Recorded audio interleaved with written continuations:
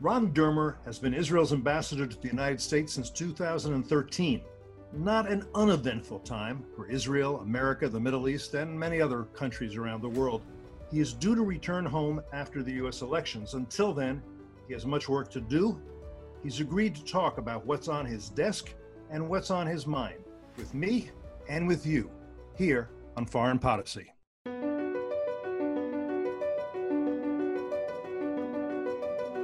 Either the U.S. enforces some rules in the world, or there are Every no U.S. rules. president has tried to diminish tension with Russia, has reached out to the Russians. Most of those have failed, especially when Vladimir Putin became the leader. We're still killing guys who joined the jihad in 1979 or 1980 or 1981 who are still in the game. We are seeing a ramp up in North Korean cyber capabilities over the last decade. Iran is basically putting forth these claims of nuclear innocence, that they are doing nothing wrong, that there are no violations, and that's just factually not correct. I am fearful for what happens to Turkey now. If you thought that it was dangerous that a coup might have toppled this democracy, think about what this very autocratic man might do. So, Mr. Ambassador, welcome to our virtual studio. Good to be with you, Cliff. I wish I could offer you a drink, but if you got it, go ahead. We won't mind. Look, let's begin with the headlines. For the first time in more than a generation, an Arab country, one of 21 nation states in the Arab League, in other words, one of 21 Arab countries, is fully normalizing relations with the one and only Jewish state, with Israel. What do you find most interesting about this development? What are people not noticing?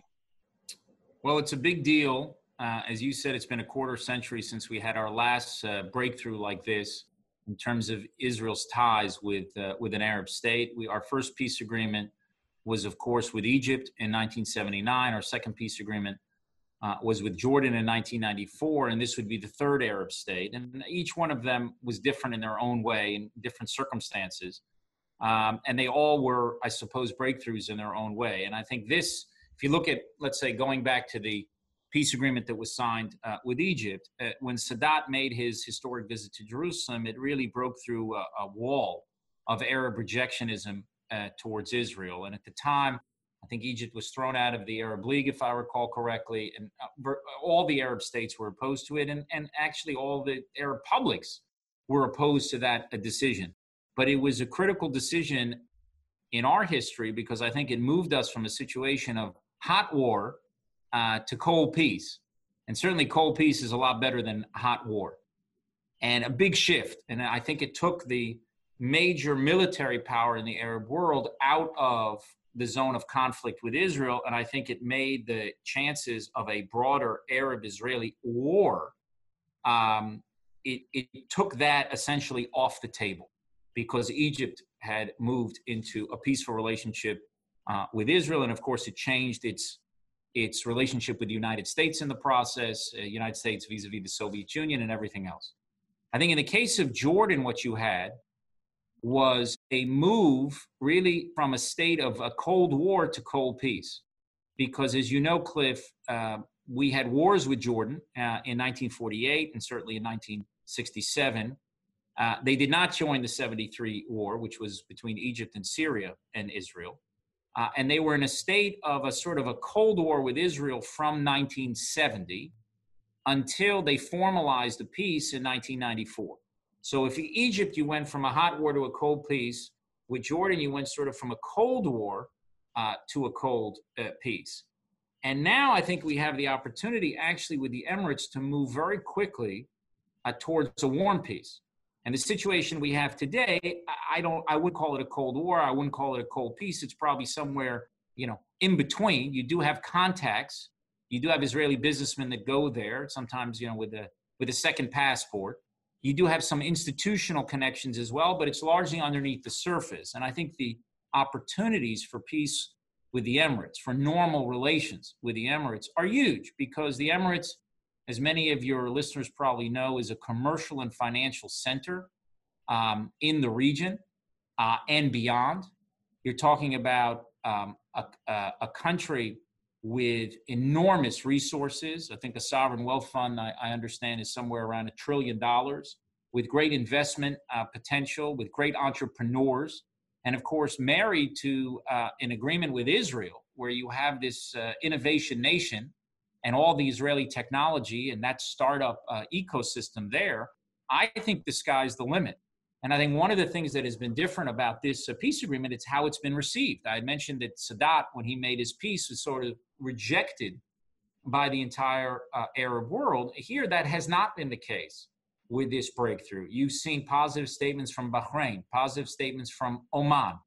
And if people who understand how to read the tea leaves in the Middle East, or the coffee grinds, I should say, maybe in Middle East diplomacy, you can see that also other states in the region, Saudi Arabia and others, have been positive in the language of the Middle East. It has been positively received. And among the publics, to the extent that we can see it on social media and other things, you've seen sort of much broader backing than would otherwise be the case. So I think this peace between Israel and the United Arab Emirates has a chance to not only be top down, but to be bottom up.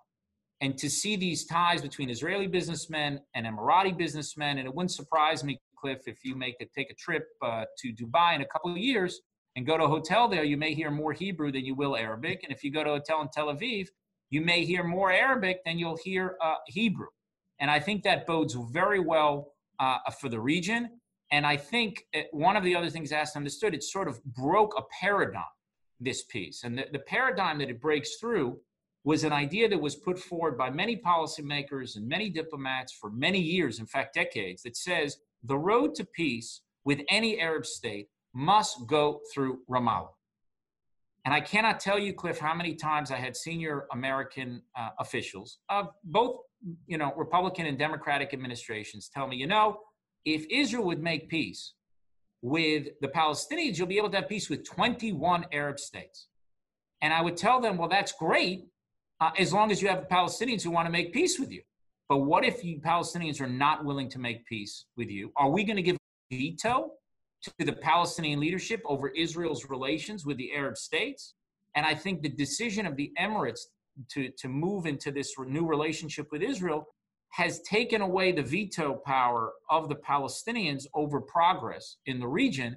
And I think that not only bodes well for Arab-Israeli peace, but ultimately to an Israeli-Palestinian peace, because it would help those forces within Palestinian society who would like to make peace with us. It would help, I would think it emboldens them, and it enables them to confront the rejectionists and say, look, you think the entire Arab world is behind you. It's not.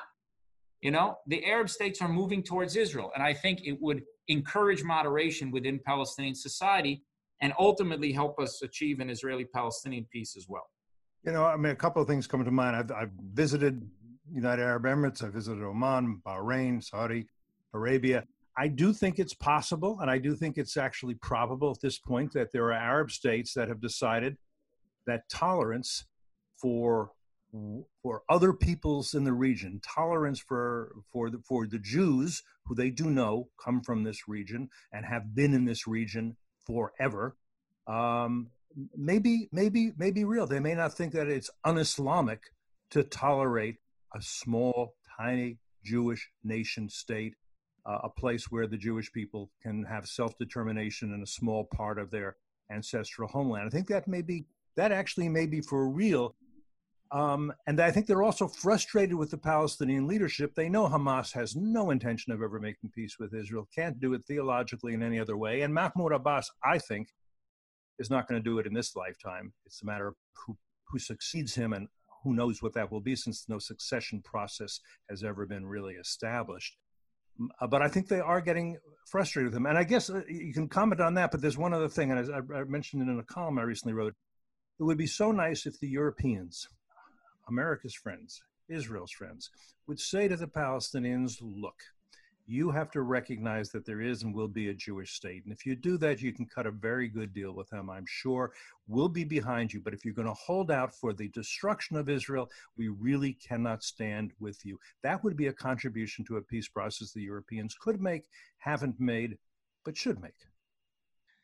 There's no doubt about it. Unfortunately, the Palestinians have not crossed that Rubicon, psychological Rubicon, in a century since our conflict began. And you have not seen a Palestinian leader that would say that the Jewish people have a right to a nation state in our ancestral homeland. It just has not happened. And I think for our conflict to be resolved with the Palestinians, they are going to have to cross that Rubicon. And if Arab countries cross the Rubicon first and recognize the permanence and the legitimacy, frankly, of Israel in the region, and I think you speak to the legitimacy, is it possible for ideological forces there to understand and appreciate the Jewish people's inherent connection to the land of Israel? Of course, I think it's possible, because it's true.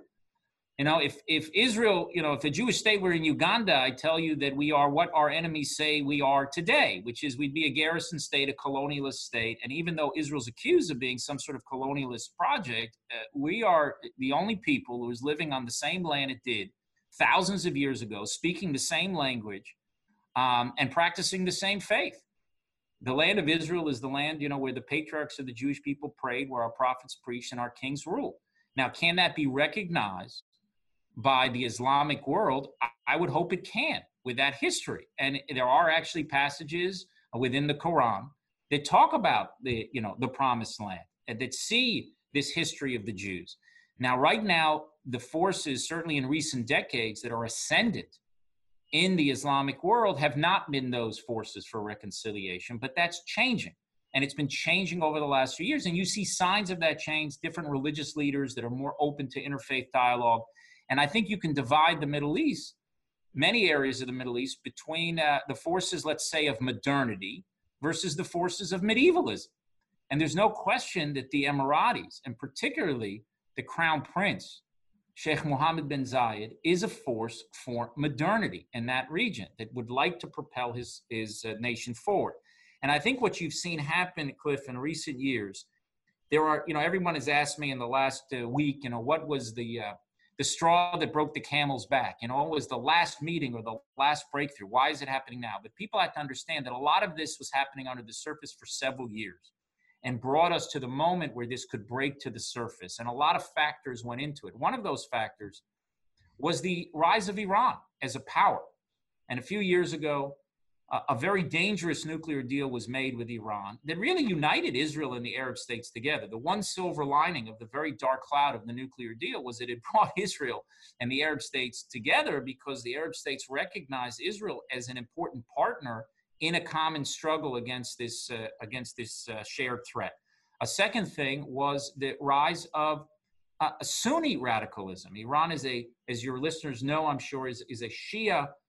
The regime is a Shia radical power. Mind you, Israel doesn't have a problem with the people of Iran. I don't think the people of Iran represent a threat to the United States, to Israel, or anyone, but the regime represents an acute threat, an existential threat, frankly, to Israel, and a grave threat to countries in the region and also to international peace and security. That's Shia radicalism.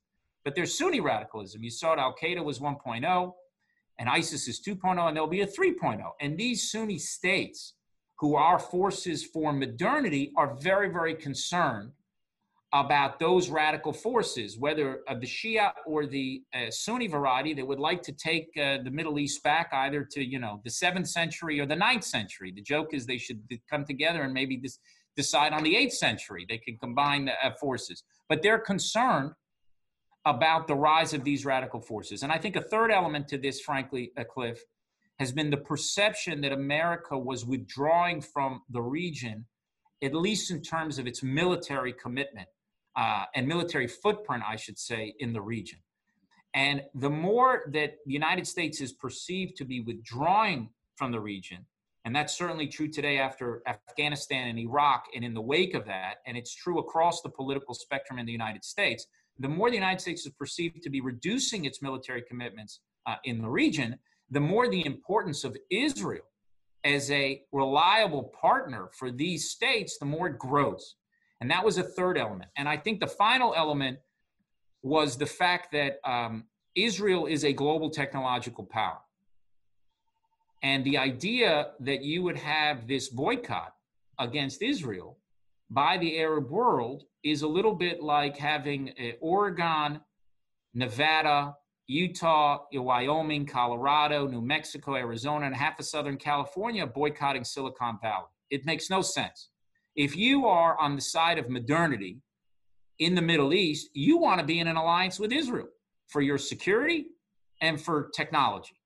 And I think the Crown Prince of the Emirates understands that very well. And that's why I think he used the opportunity that presented itself from the diplomatic things that had happened with the unveiling of the peace plan by President Trump, and then later by Israel's move to extend sovereignty, and maybe we'll talk about that, but to extend sovereignty to these areas. I think he used this opportunity to really create a bridge to move over towards a friendship with Israel. And I think that friendship can turn into a warm a friendship much faster than people think, and also can be replicated. And we can have several states do that. And I don't want to be Pollyannish about it. There's a lot of things that can go wrong, but this is a true breakthrough after a quarter of a century. And I think it takes us into a different place, both in terms of working together against the shared threats like Iran, and also seizing enormous opportunities for very broad prosperity in the region. You've raised a few issues that I want to explore in more depth. Let's start with this. Israel did agree to a concession in exchange for this normalization. The UAE and other Arab states did not want Israel extending sovereignty to parts of the West Bank. I know you were very much in favor of sovereignty extension. So start with this. Was the trade-off worth it, in your view? Well, look, I have no doubt that the decision that Israel's made is the right decision for our country. What I can tell you is, if you look back historically, in the peace with Egypt, Israel had to concede the Sinai, which is 3 times the size of Israel and also has important energy resources that can make you independent in energy there, certainly at that time. And then in the case of Jordan, the peace with Jordan, which some people think, well, didn't really have concessions. Well, the truth is it only came in the wake of Oslo in this case, and maybe even reinforced the idea that the road to peace has to go through Ramallah, and you have to get some sort of enormous breakthrough with the Palestinians. And those concessions were made in Oslo, proved to be, in my view, extremely dangerous for the country, and we're still dealing with the results of those concessions. In this case, Israel didn't make concessions in terms of our national security. We didn't withdraw from territory. We didn't uproot thousands of people from their homes, all ideas that I think would be disastrous for Israel. What we were asked by the U.S. administration is to suspend extending sovereignty to areas within Judea and Samaria that would be part of Israel according to the vision that President Trump put forward. As you remember, Cliff, they put out a plan, the administration, in January. You should remember there were 3 Arab ambassadors who were at that unveiling of the plan, which had a map. It was the Emirati ambassador, the ambassador from Bahrain, and the ambassador from Oman. And then the U.S. and Israel understood, hey, we don't have a Palestinian partner. They've rejected the plan just as they have every plan for the last century. So now what do we do? And the U.S. and Israel worked together and came up with a plan that we were going to extend sovereignty to parts, to those areas that the Trump plan designates as being part of Israel in the future. And in exchange, Israel would not extend sovereignty to those areas that would become part of a future Palestinian state, should the Palestinians ever negotiate a compromise with us that would be based on the framework that the Trump administration put forward. And we were moving ahead with that plan and very close to reaching the endpoint for extending sovereignty into those areas. And that's when the Emiratis came to the administration and said, we take this off the table. And if you take this off the table, we will go and normalize relations with us. So the United States didn't ask us to permanently take it off the table. And we would have refused if they did, but they asked us to temporarily suspend this. And they said, this is a unique opportunity. And to give us let's work together, let's create the time and space that we need in order to take advantage of this shift in the Arab world and surface it. And perhaps not just get even 1 agreement, but 2, 3, 4, 5. And that is, an offer you can't refuse because they're coming with something real. They weren't coming with the hope that something could happen in the future. They came with something real, a true breakthrough. And I think, Cliff, I know that it is possible that we could get several more in short order. And I think that is why it was so important. And as for the issue of sovereignty, there is, these areas that we were going to extend sovereignty to, we are committed to keeping them part of Israel in any future peace agreement. There is a plan on the table that calls for them to be part of Israel in any future peace agreement. but we did decide to temporarily suspend this decision to extend sovereignty there in order to enable this process to happen and to focus in the coming period on taking full advantage of that. And as for the future, I can't tell you what's going to happen in the future, but right now I think it is clearly in the interest of Israel to take advantage of this shift in the region. And the administration fully supports that and decided that was the right thing as well.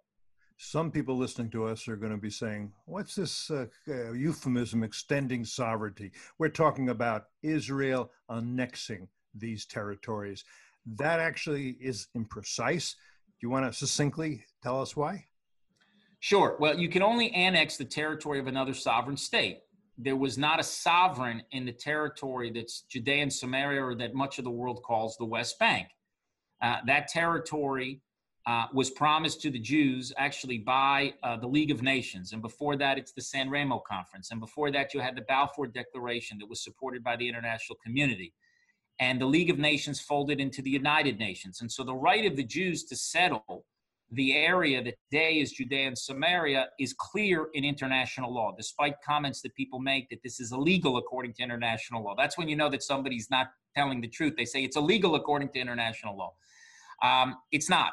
Israel has a claim to those territories. Now, the Jordanians, because in Israel's War of Independence in 1948, the Jordanians conquered those territories. And their rule over the West Bank was not recognized. That was an occupation that was not recognized by the international community. I believe the only two nations, if memory serves, was Pakistan and Great Britain that had recognized Jordanian control there. So once Israel came into possession of those territories, because we won the defensive war of 1967, when there was an attempt to literally choke Israel on all sides, we liberated those territories. And then the question is, what is the ultimate settlement of that territory is going to be? We have a claim on that territory. The Palestinians have a claim on the territory. The Jordanians have relinquished their claim. They did it in the 1980s. They relinquished any claim, I believe it was 1988, relinquish any claim that they had to the West Bank. So the Palestinians have a claim. We have a claim. It is disputed territory. And that is why you remember last year, the State Department had put something out, issued a legal paper also saying that, the issue of building settlements, so-called settlements, Jewish communities within Judea and Samaria, that is not illegal according to international law, because Israel has a claim to those territories. These are disputed territories. Therefore, you cannot call them an annexation, because you can only annex territory from another sovereign state. Now, when Israel applied law to the Golan Heights in 1981, that could have been considered by many members of the international community an annexation, because that territory was seen as part of the sovereign state of Syria, and that would be considered an annexation. Whereas this decision, which ended up now not happening, but also the decision in Israel in 1967 to apply law to the eastern neighborhoods of Jerusalem, that would be of the same type. It's not an annexation, it's an extension of sovereignty into the application of Israeli law into those territories, which we believe we have a very strong claim. There's one thing I want to add here, and you're too diplomatic to add it. I don't have to be diplomatic. I have very few people say that I'm too diplomatic for anything, but I appreciate the compliment. I offer it in good faith. The Jordanians are at peace with Israel. The Jordanians are good friends of the U.S. I have respect for the Hashemite monarchy and what they're trying to accomplish. But the fact of the matter is, the territories you're talking about were taken through the use of military force. As you say, they were conquered. And the Jews who were living in those territories, they did not get the rights of Jordanian citizens or the rights of a minority. They were not treated as with respect, even if they were non-combatants. They were expelled. They were forcibly expelled from all of those lands we now call the West Bank. And the Jewish religious sites that were there, many of them were desecrated. And this is something people forget. And I kind of think it shouldn't be forgotten. So I throw that out because I do think that's a point of history that does need to be recalled. And it is not something Jordanians, as much as the Jordanians can be proud of, that's not something. Well, they certainly can't be proud for using the gravestones of those who are buried on the Mount of Olives, the probably the most famous cemetery in the entire world, and certainly the Jewish cemetery that is most resonant in our faith. They used the tombstones and the gravestones in the Mount of Olives to pave latrines for the officers. So they certainly can't be proud of that. And at that time, when Jordan in 1967 up until 1967, 48 to 1967, controlled the old city of Jerusalem, you didn't have the ability to go pray there. It wasn't open for people of all faiths. Israelis certainly could not go there and pray, despite the agreements that were reached, by the way, in the armistice agreements of 1949. And Jews from around the world couldn't go and pray. And now we have a situation because of Israel, because we are an open, tolerant, pluralistic society that respects freedom of worship.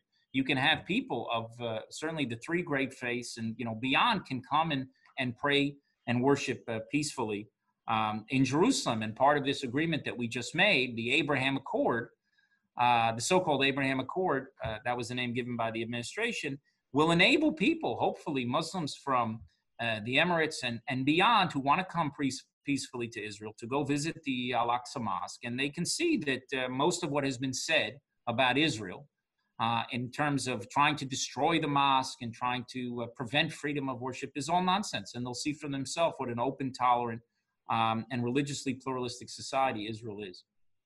There's a last question before we go on to the Islamic Republic of Iran and what's going on at the UN. I want to make sure we have time for that and many other things. And that is this: we agree, obviously, that Hamas, no matter what the Arab countries say, no matter what the Saudis say, the Hamas they are not going to say, you know what, let's sit down at a table, let's have some coffee and hummus, and let's figure this out and live in peace with the Israelis. That's just not. It seems to me entirely impossible. I don't predict many things. I predict that won't happen. And the other thing is Mahmoud Abbas, at the age of 84, 85, I forget exactly, not in great health. My view of him is that he wants his picture to be hanging next to that of Arafat in Palestinian offices everywhere. And the only way he ensures that is by not making peace with Israel, by dying as a fighter against Israel to his last breath. And so everyone awaits who will replace him, and we don't know, and we don't know by who will be even influential in that process. And so it's just not, even though what's happened with United Arab Emirates and may happen with other countries should be pushing the Palestinians toward at least negotiations. It's been 10 years since they've been really, I think I might right, willing to sit down and seriously negotiate anything. It's not going to, still there's a roadblock there, and that roadblock is Mahmoud Abbas, and I don't see it moving. Well, I would correct you. I don't think they were ever serious about real negotiations. It's much more than 10 years. It goes back to Arafat at Camp David that wasn't serious about doing it. I think that they thought their strategy would be to take whatever territory Israel would give them and to continue their conflict. And they want a Palestinian state, unfortunately. They want a Palestinian state not to end the conflict with Israel, but to continue the conflict with Israel. And that's where we are. But I can tell you, Cliff, one thing I am certain of: the only path to peace, the true path to peace, is ensuring that Israel remains an extremely strong country. It took us 3 decades as a country to reach peace with Egypt. And that was because we had to repel aggression. We had to fight multiple wars. And we built our country over several decades before the establishment of Israel. But since the establishment of Israel, 30 years of making Israel stronger. And I think since that time, Israel has continued to get stronger decade after decade. And because of our rise as a power, as a military power, as a cyber power, as a technology power, as an economic force in the region and beyond, I think that has brought many countries closer to the understanding that if you can't beat them, join them. And I think a lot of people, that is what brings us allies from around the world. People do not make peace with the weak. They make peace with the strong. And people generally do not seek out weak allies. They seek out strong allies. So what will happen in the future, I can't tell you. But the best way we can reach a point where there could be a potential Palestinian Sadat, or a Palestinian like King Hussein, or Palestinian Mohammed bin Zayed to emerge, would be for Israel to remain extremely strong, and for the forces within Palestinian society who support a compromise with Israel, for them to look at the rejectionists, who I think today, unfortunately, represent the majority. They certainly represent the Hamas faction, which is, half of Palestinian politics. But even within Fatah, they haven't reconciled themselves to the permanence of a Jewish state. When these more moderate forces that would like to do an agreement with Israel, they'll be in a much stronger position then to look at the rejectionists and to say, look, the cavalry of these 21 other Arab states is not coming. They're on the other side. They've already crossed the bridge, or they crossed the Rubicon. I'm mixing metaphors here, but they're already on the other side, and we need to move in order to have a better future. And I think you have to have a Palestinian leader, Cliff, who is more interested in the fate of the Palestinians than they are in the Palestinian cause. Because unfortunately, the cause of the Palestinians for the last century has been the destruction of Israel. The PLO was founded in 1964, but before any of these so-called, occupied territories, quote unquote, was quote unquote occupied by Israel. So, what territory was the PLO trying to liberate in 1964? Well, it was pre-67 Israel. And so the Palestinian cause for the last century has been about the destruction of a Jewish state, not the establishment of a Palestinian state. And that's been bad, unfortunate for Israel, and even more unfortunate for the Palestinians. Whereas someone who cares about the Palestinians, who want to see the improvement of their lives, they will gravitate towards peace. And I think there are those forces within Palestinian society.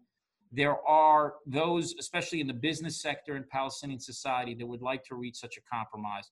But to make peace with Israel today would be to, in the minds of all these rejectionists, would be to destroy the Palestinian cause. And we need this Palestinian leadership to emerge that says, no, to make peace with Israel is great for the Palestinians, and that's why we're going to lead our people to achieve it. That has not happened yet. I think what happened last week on Thursday with this historic breakthrough, I think it brings us closer to the day when it will happen. You have an Arab-Israeli conflict, Cliff, and you have an Israeli-Palestinian conflict. Many people believe that they, are completely, almost completely overlapped. There's a Venn diagram, and there definitely is common ground, but they're two separate things. And I would hope that this breakthrough with the Emirates, and if all goes well, and a lot can go bad, but if all goes well, people could look back at this moment and say this was the beginning of the end of the Arab-Israeli conflict. And if we have several states that follow, and if you move from 2 to 3 to 3 to 4, 5, 10, 12, 15, you move more and more states into this sort of circle of peace, then we could look back at this being really a historic moment. Now, will that solve the Israeli-Palestinian conflict? No. And I don't think those states will force the Palestinians to reconcile once and for all for a Jewish state. But I think it will reduce the power of the rejectionists tremendously and strengthen the forces of moderation within Palestinian society. And our hope was that ultimately they will finally, once and for all, the Palestinians cross that Rubicon and recognize the right of the Jewish people to a nation state in our historic homeland. They have to recognize that the Jewish people, frankly, are the people of Judea, because that's where we get our name. Shouldn't be so difficult for them to do because of our history in the land, but they have not got there yet. There's one other thing I want to bring up, even though I want to move on, be as succinct as we can, and that's the BDS movement, boycott, divest, sanction. Those who initiate it and who are behind it, some of them are very candid. Their objective is to destroy Israel. But some of them, including too many, I would say, Jews here in the United States, say, no, we're not for destroying Israel. We are for Israel ending its occupation of the West Bank. And what they seem unable to grasp, even though it would be obvious, is that for Israel to move out of the West Bank without security guarantees, pretty much we know what will happen. What happened in Gaza, you will have not just rockets, but mortars falling on the main population areas and the international airport. Almost immediately, Fatah will take over from the PA because, to an extent people don't want to admit, Israel guarantees the security of the Palestinian Authority. What they're asking for is for Israel to essentially open its shirt and let itself be hit. And that could only result in another war, and a bloody one for Israelis and for Palestinians alike. And I just think understanding about the BDS movement, so many people do not, and it seems to me so obvious. Well, look, I think beyond what you said, Cliff, the BDS movement is an anti-Semitic movement because it singles out Israel alone among nations of the world for boycott, divestment, and sanction. You know, I'm Israel's ambassador, and I get all the time, every week or so, somebody will come to me and say, well, what do you think about this group or that group that has decided to boycott, divest, or, sanction Israel, have called for that? And the first thing I ask is, what number are we on their list? I mean, are we number 10? 20, 50, 80? Do they have 80 countries that they're seeking to boycott, divest, and sanction? Because if that's the case, if they have a list, then I figure they got some principle. They're casting their net widely over the entire world, and they've caught a bunch of countries that have violated their principle. And I believe that my job as Israel's ambassador is to explain to them why they're wrong and to engage them on that. I wouldn't accuse them of being anti-Semitic. I would just say, I think you're wrong. Here are the facts. Here are the history. Here's things you don't know. Put it into context and everything else. But when I hear that we are the only ones, that Israel's the only country on their list, that the one democracy in the Middle East is the only country on their list, then it's clear to me that there is a principle when you single out a Jewish state alone among nations. It's the same principle when you single out Jews alone among nations, and that's anti-Semitism. Now, the fact that you would have, for instance, academic groups, and they exist on many campuses, who are calling to divest and boycott and sanction Israel, the fact that this is happening at a time when we live in a world where academics are imprisoned or shot in dozens of countries for saying certain things or publishing certain things and going against what the powers that be are. And Israel is a free country where academics can say what they want, write what they want, publish what they want. Believe me. I mean, you see that you know a lot about academics in Israel, and believe me, they can say whatever they want. Or that you have this absurdity where you have even church groups, so-called, I mean, they are church groups, but so-called Christian groups who say we are going to divest from the state of Israel. Now, in the Middle East, Cliff, over the last century, there's been a genocide against Christians. Christians were 20% of the Middle East 100 years ago. Today, they're 4%. In the Middle East in the last 3 years, we have seen ancient Christian communities decimated. We've seen Christians decapitated. And there is one country in the Middle East that has a growing and thriving Christian population, which is the state of Israel, whose Christian community is 5 or 6 times what it was in 1948. So it only makes the decision of Christian groups in the United States to divest from Israel all the more outrageous, and it only exposes this absurdity. So look, it's unfortunate that people get attracted to these movements, some of them with good intentions, but the road to hell is paved with good intentions, and I suppose the road to anti-Semitism is also paved with good intentions, and I would ask them to insist that Israel be treated like other countries in the world are treated, and to actually have principles when you're going around boycotting and divesting and sanction Israel, because we're the only country in the world, Cliff, and it's an interesting thing for me and has been for many years, that anytime Israel does something wrong that is perceived to be wrong, it immediately loses its quote-unquote right to exist. You remember a few years ago in Iraq, you had the experience of Abu Ghraib and the horrific things that happened there. I don't remember people saying, well, America has no right to exist because of that. But any small thing, any flaw in Israel, anytime, the New York Times reports that something happened at some checkpoint somewhere, we're a country of 9 million people, okay? It could be a dozen people in the country do something wrong or something stupid, and all of a sudden, Israel has no right to exist. And what I think that speaks to is a deep and powerful wellspring of anti-Semitism that has not been removed from the world. A lot of people thought that after the Holocaust, there was a period of about a half century where it was politically incorrect to go after Jews. And a lot of people thought that was the new normal. And what you've seen happen over the last couple of decades, and I trace this, frankly, to the Durban Conference, which was a kind of carnival of hate and anti-Semitism in 2000 or 2001, we're just returning to the historical norm of anti-Semitism, where the old hatreds are resurfacing. It is no longer politically incorrect to go after Jews. It is certainly not politically incorrect to single out the Jewish state. And I think I'm not frankly surprised about it because my sense of Jewish history goes back beyond breakfast. But I think it is the importance.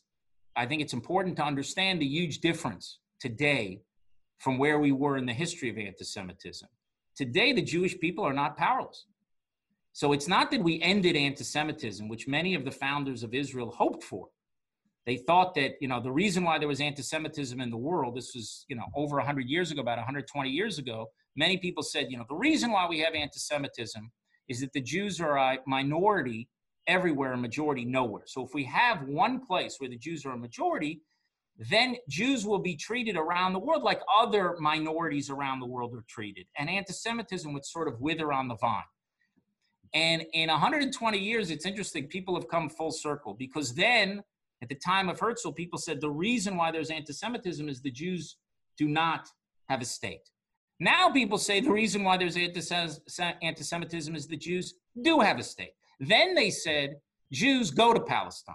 Now they say Jews get out of Palestine. And the truth is, Israel is not the cause of anti-Semitism or the cure for anti-Semitism. But Israel did give the Jewish people the collective power to fight back. That is the meaning of the reemergence of Jewish sovereignty in our time. That's a short answer to a long question. All right, let's move on to the Islamic Republic of Iran. A conventional arms embargo imposed by the United Nations 13 years ago. It's due to expire, to sunset in October.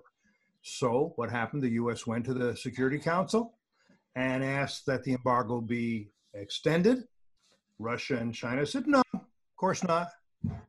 France and the UK, permanent members of the UN Security Council, as are Russia and China, along with Germany, Belgium, and Estonia, abstained. Now, this was a hard question for them. Should it become, and the question is, should it become easy and legal for the world's leading state sponsor of terrorism to buy and sell all manner of conventional weapons, including fighter jets, attack helicopters, battle tanks, Navy platforms? I got to say, this is a dreadful disappointment. If they had voted with the U.S., okay, Russia and China still get to veto at the UN Security Council. That raises questions for me about that body, but never mind, put that aside. But they'd be showing solidarity and principle and saying, of course, Iran should not have the right to buy and sell conventional weapons, and we don't want to see Russia and China selling them, and we don't want to sell those weapons to them either, not while they are supporting terrorism, threatening the United States, death to America, threatening Israel. But no, they couldn't stand up for principle. I got to say, I'm just so disappointed in our allies in Europe. The problem is you have higher expectations than I do.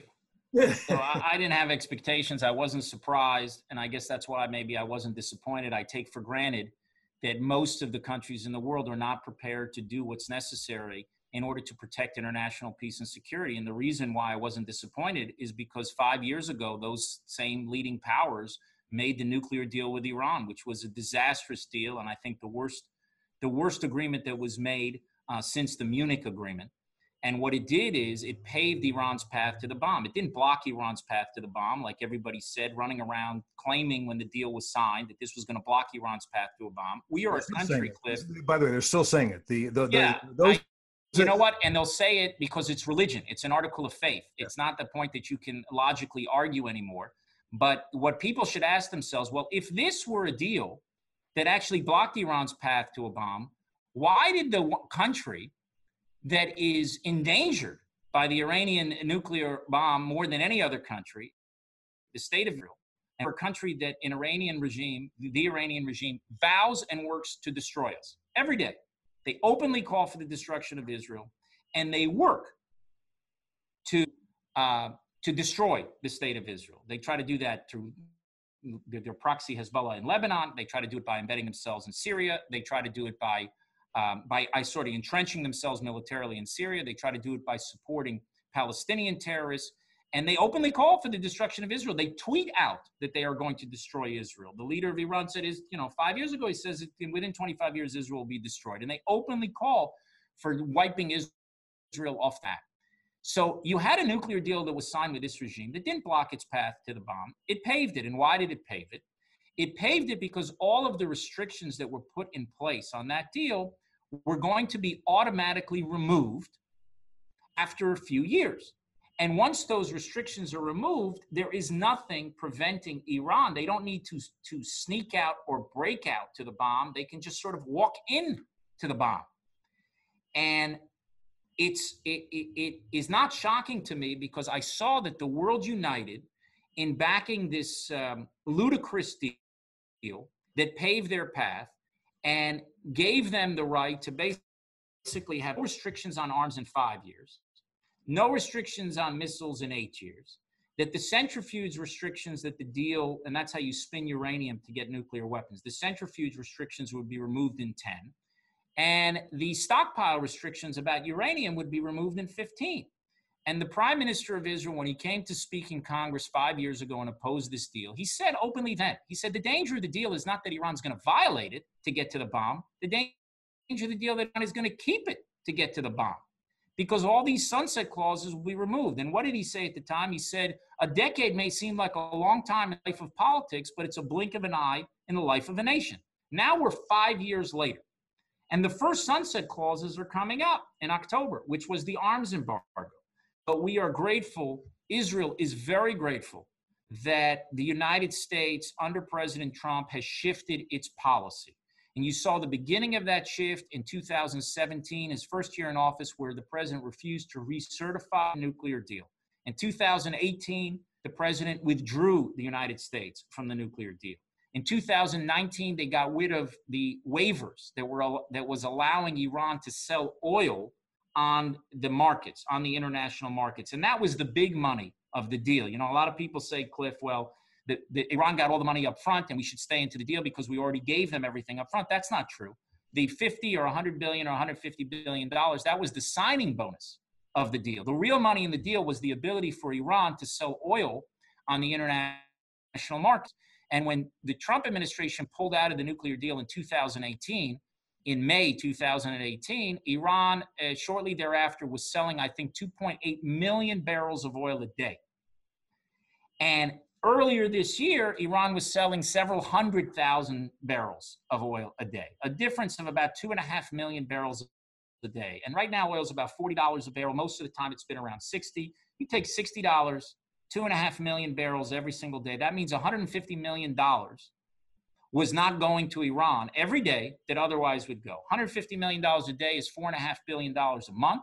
It's over $50 billion a year. Do the math over 10 or 15 years, and you see you have over $500 billion that pours into Iranian coffers. And I would love to tell you, Cliff, that the Iranians were using that money to establish a GI Bill for returning members of the Revolutionary Guard. But what they were doing, we were using it to fuel their war machine in the region, in Syria, in Iraq, in Lebanon, in Yemen, in Gaza, and elsewhere. So when Trump didn't recertify the deal in 2017, when he withdrew from the deal in 2018 and restored sanctions, he then pulled the plug on the oil, on the waivers to the oil in 2019. He put enormous economic pressures on Iran, and he started to force countries to choose, are you going to do business with a $400 billion Iranian economy or a $21 trillion U.S. economy? So what do you think the choice is? Now, it might be that you got European leaders who say, well, we're going to stick to the deal. But guess what? British airlines and German banks and French oil companies, they're not going to put at risk their relations with the United States or their access to the U.S. Economy or financial markets in order to do business with Iran. And so you've seen a huge shift. And earlier this year, also, President Trump made the enormously bold decision to take out the biggest terrorist in the world, Qasem Soleimani, earlier this year, who was actually driving that war machine for Iran. And it brings us to the point now, in August here, soon before the first sunset clause is going to expire, that the United States, frankly, is pulling the plug on a deal that was on life support. And it's a great thing that they did. And hopefully in 30 days, it will come into force and that sanctions, all the UN Security Council sanctions will be restored, which will mean the arms embargo will be continued. It will mean that there will not be a missile sunset clause in 3 years, and that we can get rid of this nuclear deal once and for all, because the nuclear deal didn't do what it was supposed to do. It did not dismantle Iran's military nuclear capability. And Israel would love to see a peaceful solution that would dismantle Iran's military nuclear capability. But this is not it. And the last point is, remember that we had an operation a couple of years ago, Israel did, that exposed the lie that was the foundation of this whole deal, that Iran did not have a military nuclear program. It exposed that they've always had a military nuclear program, and they still do. The Mossad, got the archive from the heart of Tehran, and the Prime Minister Netanyahu exposed it throughout the world, and it showed that the whole thing was a farce and the whole thing was based on a lie. And now the IAE also is not being allowed to go into certain places. Now, it was Israeli intelligence that got that, not those inspectors. You remember what they said at the time, Cliff, that the inspection regime, is more like, I don't want to offend anybody, but it was more Inspector Clouseau than what's it, Inspector Colombo. Who's the Belgian detective? What's his name? Agatha Christie? Poirot. Yes, it was more Clouseau than Poirot. Sorry. And it's clear to me that this was an extremely bad deal. And I think it's great that they went out of the deal. And I think one other thing, if I might, is that when this deal happened, you had all the major powers in the world around the table, but two forces that were not around the table were the Arab states and Israel. Mm-hmm.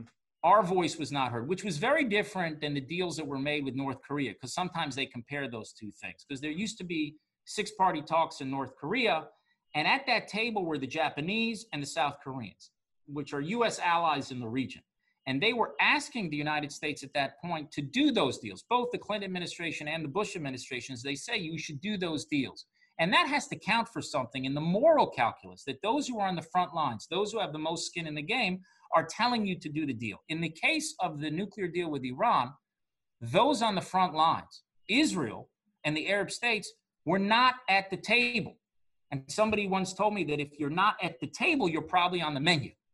Okay? And now we're in a situation 5 years later where both Israel and the Arab states support the policy of the United States in snapping back these sanctions. We were together 5 years ago. The difference between us and them is the prime minister said publicly what they were saying privately. But now both of us are together in calling for the restoration of sanctions on Iran, because we understand in the region what a danger Iran is, and the fact that the nuclear deal with Iran did not do the job at all. It didn't solve the main problem, and it made all the other problems worse. We have to spend 1 minute, I think, on how the U.S. administration, is snapping back the sanctions and the embargo. It's complicated. I'm going to try to put it very briefly, but I welcome listeners to go and look up what my colleague at FDD, Richard Goldberg, has written about this, because he's been exquisite in the detail he's provided for what this is. And basically it's this: there was something separate from the agreement, which was UN Security Council Resolution 2231. It was the UN Security Council embracing the JCPOA, but it was a separate thing, and it gave the US the prerogative to unilaterally extend the expiring arms embargo and snap back all other international sanctions. And by the way, John Kerry and President Obama bragged about this as they were trying to sell it. 5 years ago this month, Obama said, we won't need the support of other members of the UN Security Council. America can trigger snapback on our own. Now people say, well, when you left the agreement, when you left the JCPOA, you gave up that right.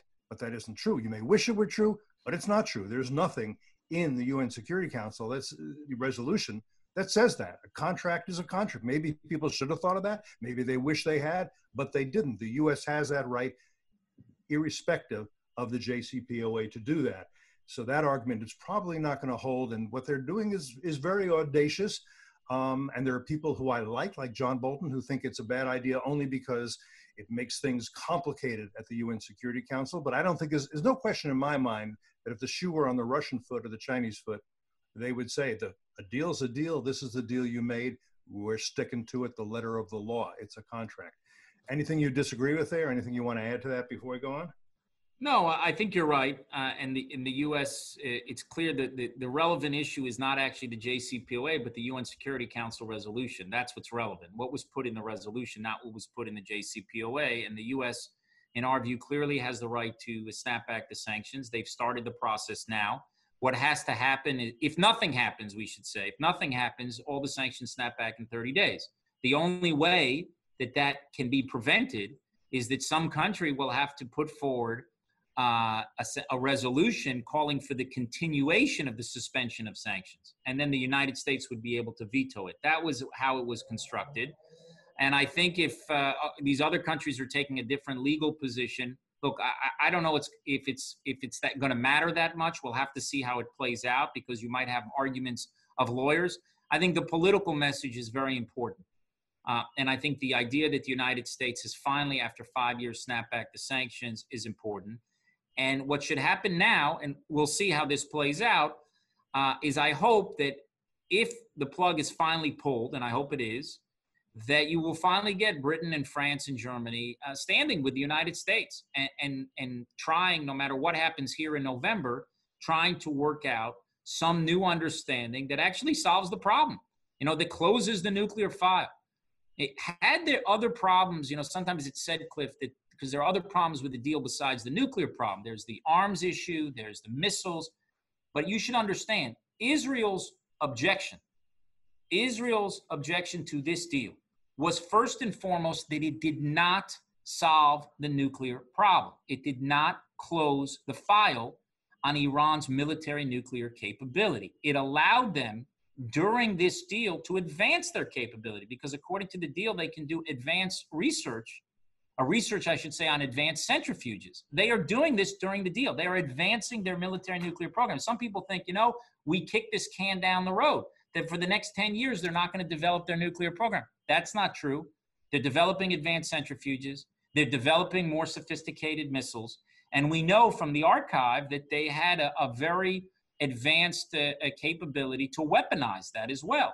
So Iran was trying to put all these elements together so they could do a big breakout when the restrictions would be removed in a few years. And thankfully, we've sort of headed off at the pass. And I hope that will happen is that this, wherever anybody was when the JCPOA was signed, I hope that people can come together and to try to craft a new policy that would put a clear red line that says Iran has to dismantle its military nuclear capability.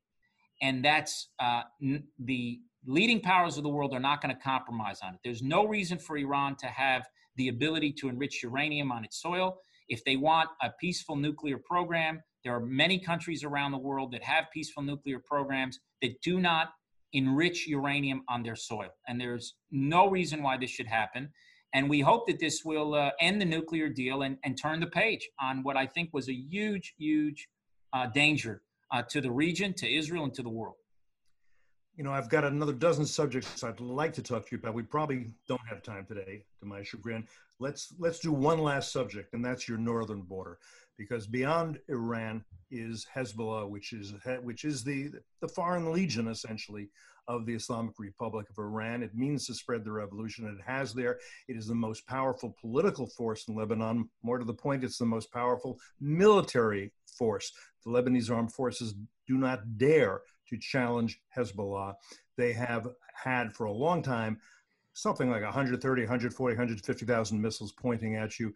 But now there are, best estimates I hear, perhaps 300 missiles that are not dumb missiles, but smart missiles, precision-guided munitions.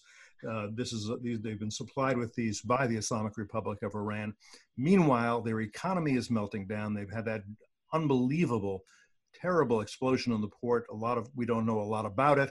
We've had the UN just after years of investigation really come up with nothing. We know Hezbollah was behind the assassination of Prime Minister Hariri years ago, but the UN couldn't deal with that investigation properly. You disappointed from the UN? I was going to say that. I was going to say this, and I knew what you would say, so I didn't say it actually, because you're right. It's exactly what you would expect from the United Nations. So in addition to Syria, where the Islamic Republic is trying to establish forward bases, in addition to Gaza, where there are both rockets and incendiary balloons, you're helping the Egyptians fight jihadist forces in the Sinai. Every inch of land you've ever given up is now, in one way or another, occupied by Islamist terrorist forces. I think I'm correct about that. You have the threat of a war in the north. And who knows, I don't, how Nasrallah, the head of Hezbollah, is thinking about this and how the Iranians are. Do they think, well, if Lebanon's going to collapse, let's do it gloriously? Just give me your take, and then I'll let you go for today about the northern border and what's going on up there. Well, two things in the north. We've got Lebanon and we have Syria. In Syria, we have an active policy of defending ourselves and preventing Iran from entrenching itself there, and establishing bases to be used against Israel, just as they established Hezbollah in Lebanon. And we have had to act, as has been reported hundreds of times, in order to prevent that from happening, and also to stop these precision-guided weapons from finding their way to Hezbollah. In the case of Lebanon, Hezbollah effectively controls Lebanon and has for several years. And you're quite right; they're the foreign legion of Iran's terrorist regime. And Iran, if your listeners do not know, is the foremost sponsor of terrorism in the world. And Hezbollah has a huge terror network, an international terror network that extends on 5 different continents. It's actually pretty entrenched now in South America and different countries as well. So it's a real danger. And they pose an acute threat to Israel. And we're determined whatever we have to do to defend ourselves. You saw this terrible action in the port that had nothing to do with Israel. But it is a fact that Hezbollah embeds armaments and places armaments and terror infrastructure within civilian areas, and is using the Lebanese people as a human shield. You may recall a couple of years ago at the United Nations, the Prime Minister held up photos. One photo was of Beirut International Airport, and he pointed out that close to the runway there, Hezbollah had put a manufacturing facility for precision-guided munitions. And then not far away from the port, which was slightly different there where this explosion occurred, pointed to another place where they have it. But there are several places in Lebanon where Hezbollah is reported to have missile infrastructure, explosives, and other things. And it poses a great danger. Also, your listeners should know that Hezbollah terrorists were caught in safe houses in different places around the world. London and Cyprus are 2. There was also in Borgus, and there was in Southeast Asia. And certainly in the case of London and Cyprus, they had ammonium nitrate, tons of ammonium nitrate explosives that they were planning to use. So this is part of Hezbollah's MO. So we have to wait and see exactly what happened in the port and what was the sequence of events. But there's no question that there is some sort of Hezbollah involvement there, because they place these explosives in civilian areas, and it's a great danger to the people of Lebanon. And hopefully they will take action to prevent Hezbollah, and by extension Iran, from using them as human shields. And Hezbollah is constantly planning attacks against Israel, and we're going to have to respond very forcefully against those attacks. And I think it places the Lebanese population in grave danger. And I think there are many who would like to rid themselves of Hezbollah. But Hezbollah is the party with the guns. And it's important for the international community to support those forces in Lebanon who want to take on Hezbollah. And it's not enough, Cliff, we talked about the UN, to pass wonderful UN Security Council resolutions, because you got UN Security Council 1701, and it's as perfect as the Soviet Constitution. It says everything you want to have said, but it doesn't do anything to prevent Hezbollah from arming itself. By the way, say what we should just tell people who don't know what it does say, which is that Hezbollah is to be disarmed.